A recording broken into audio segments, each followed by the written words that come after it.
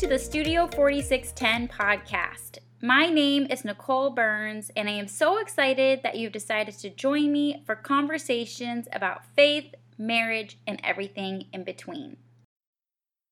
Today on episode number 8, we're going to be talking about the importance in dating your spouse.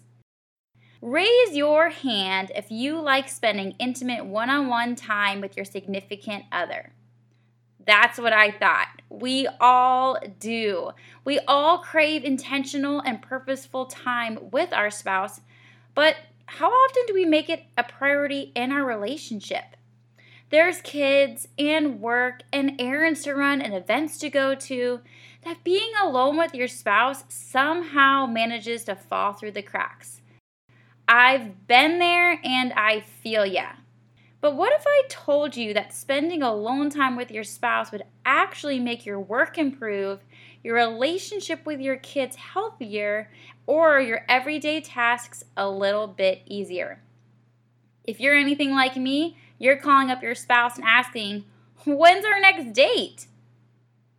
Now, before I continue on with episode 8, go ahead, hit the pause button, and subscribe to the podcast. By subscribing to the podcast, that lets me know that you're enjoying the content and also helps others find the podcast in the directory. Also, did you know that you can submit podcast questions and topic ideas to me by visiting studio4610.com/podcast questions? By submitting topic ideas and questions, I can make sure that I am covering the content that you want to hear. So just go to studio4610.com/podcast questions. All right, diving back into episode 8, which is the importance in dating your spouse. So, before Zach and I were married, we were told that the most important earthly relationship we have is with our spouse. Not with our kids, our friends, our coworkers, or even our family, but with our spouse. And you want to know where we learned that? The Bible. In Ephesians chapter 5, verses 22 through 33, Paul, who's the author of the letter, explains to us the roles of a husband and a wife. Now, if you're interested in learning more about those specific roles, my husband, who co-hosted on an episode with me, we dive deep into understanding the different roles of a husband and a wife. And we cover that in episode number 3, which is Respect Your Husband and Love Your Wife. Now, within Ephesians chapter 5, verses 22 through 33, Paul's explanation, he talks about the importance of a wife loving and submitting to the husband, and that husbands are to love and lead their wives. The husbands are to nurture and nourish their wife in word and deed, and that both the man and the woman are to leave their father and mother and hold fast to one another, and that the two shall become one flesh. Ultimately, marriage is a reflection of Christ and the church. The man is loving and leading as Christ would, and the woman is loving and submitting as the church would. Then, moving into Ephesians chapter 6, verses 1 through 4, Paul offers basic instructions to parents and children in their biblical roles. That's it. 4 verses. That's all he gives to parents and children. The instructions for husbands and wives is 11 verses. And why? Because it's the most important earthly relationship. Husbands and wives are a direct reflection and example of Christ's relationship to the church. Just as Christ admonishes and sanctifies his people, the husband is to cleanse his wife and with his word, the word, and in actions.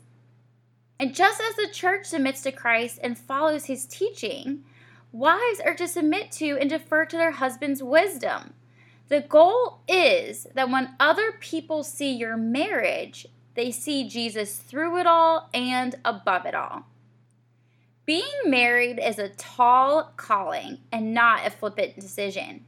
It's the understanding that in seeking God first, you're able to grow towards and with your spouse. So Zach always does this cute little example where you picture a triangle and God's at the very top of the triangle and the wife is on the left side of the triangle and the husband's at the right corner of the triangle. And as the husband and wife are growing upwards towards God, guess what? You're growing upwards towards each other. There will be times of intense sanctification and struggles and trials as two sinners are joined together with all their baggage and history and sin. Well, thankfully, God was well aware of this and gives wives and husbands instructions on how to fulfill their role. And in episode number 3, my husband Zach and I dive more into what that looks like and really just unravel what it means for wives to submit to their husbands and for husbands to love their wives. But now I ask you, when was the last time you viewed your marriage with this much importance? When was the last time that you looked at your husband or you looked at your wife and you saw them as the person who's been called to help sanctify you and grow you and lead you alongside the Holy Spirit? When I started resetting my mind to view my marriage in this way, I started realizing how important it was that I made our relationship a priority. Between Zach being gone 11 hours a day, 5 days a week, and then me working Saturdays or being out of town, having time alone together started to all but disappear. Now, don't get me wrong. We have our weekly marriage meeting, which you can listen to all about in episode number 1, which is how to have purposeful communication with your spouse through a weekly marriage meeting. And we like to watch movies together, but it's not the same as setting aside pre-planned time to focus on a relationship. But you might be thinking, well, who's got time for that? I mean, I already have so much on my plate as it is. But I'm going to come back to you with the question, can you afford to not spend intentional time with your spouse? Are those other things on your plate really that important in the long run? In episode number 2, I talk about the importance in knowing your spouse's love language.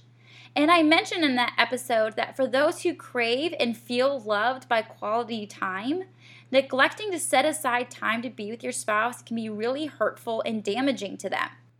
But whether or not quality time is your top love language, it is a love language. So I'm going to argue that we all want it at one time or another. By not spending quality time together, you're communicating that other things in your life are more important than that other person. Well, you might not ever say that out loud or even intentionally think it, but your actions reflect it. If marriage really is the most important earthly relationship, then quality time isn't optional, but a requirement. Purposeful time with your spouse is a key part in growing in your walk with Christ and sharing His love and message with others. All right, now at this point you might be asking yourself, what am I to do? How do I get this started? Well, y'all, I've gotcha. It's really as simple as 5 easy steps. All right. So here are 5 easy steps to prioritizing your marriage. 1, reframe your mind. Take time to pray. Read Ephesians 5, verses 22 through 33, and reflect on the importance of marriage and its purpose. When you've renewed your mind and remember that your spouse is your most important earthly relationship, then everything else will fall in line. Number 2, prioritize properly. It's easy to place other people and other areas of your life above your spouse, especially if you have kids or a highly demanding job. But I'm going to be straightforward with you. Your jobs, your friends, and yes, even your kids are not and should never be more important than your spouse. I've heard and read from so many couples that once they have kids, they suddenly put all their time and energy into them, and then that their marriage relationship was pushed aside. That is why statistically, marriages with kids who've moved out of the home are increasing in divorce rates. It's actually called gray divorce. The couple suddenly realizes after 18 plus years of focusing on kids that they have quote unquote grown apart and not grown together. In addition, a study showed that parents who pour all of their focus into their children end up having an unhealthy relationship with their children. The child feels oppressed or burdened down by their parents' hopes, dreams, and expectations for them. One of the healthiest and happiest marriages I have ever witnessed place the other spouse first and the kids or job second. When the couple focused on one another and growing closer together, instead of on only the kids, they agreed more and argued less on parenting strategies. They created a safe and united front for their children. They took pressure off their children, and they exemplified the love, grace, and forgiveness of Christ in their everyday walk. In addition, by not putting so much focus on the work they displayed, that relationships are more important than money. Working is a means to live, not a purpose in life, and that being home to their spouse was more important than longer hours at the office. By prioritizing kids and work second, the couple is happier, more free, and more giving of their time and resources. Number 3, talk to your spouse. Sit down and have an honest conversation with your spouse about the state of your relationship. Do you feel connected? Do you feel distant? Are your priorities aligned correctly? One of my all-time favorite ways to do this is through a weekly marriage meeting. A weekly marriage meeting is a safe and purposeful time to communicate effectively and intentionally with your spouse. And if you want to know more about that, go to episode number 1, which is how to have purposeful communication with your spouse. All right, number 4, planning purposefully. Pull out your calendars, whether that's on paper, which is what my dad loves to do, or on your computer or phone, which is what my mom loves to do, and pick 2 dates and times over the next month that you're going to set aside time with your spouse. And not just like a half-hearted planning, but a rigid date just as important as any other commitment in your schedule. Go ahead, book the babysitter, even have a backup babysitter just in case, but make sure that your work schedules are clear and start brainstorming what you would like to do with your time. Have you not gone to a romantic restaurant in a while? Make a reservation right now. Do you want to spend time outdoors and go for a bike ride? Go ahead, go to your garage, go outside, get your bikes cleared off, and pick out your trail. Do you remember that old saying that if you fail to plan, you'll plan to fail? Well, it's true for this too. Finally, and number 5, reduce down. Are you having trouble finding any time to even date your spouse? Maybe it's a time to take an honest look at what's going on with your schedule and if you've overbooked yourself. Did your kid play a sport or have band practice every night of the week? Maybe next season or next semester they only participate in one activity. Do you volunteer on the only night per week your spouse is available?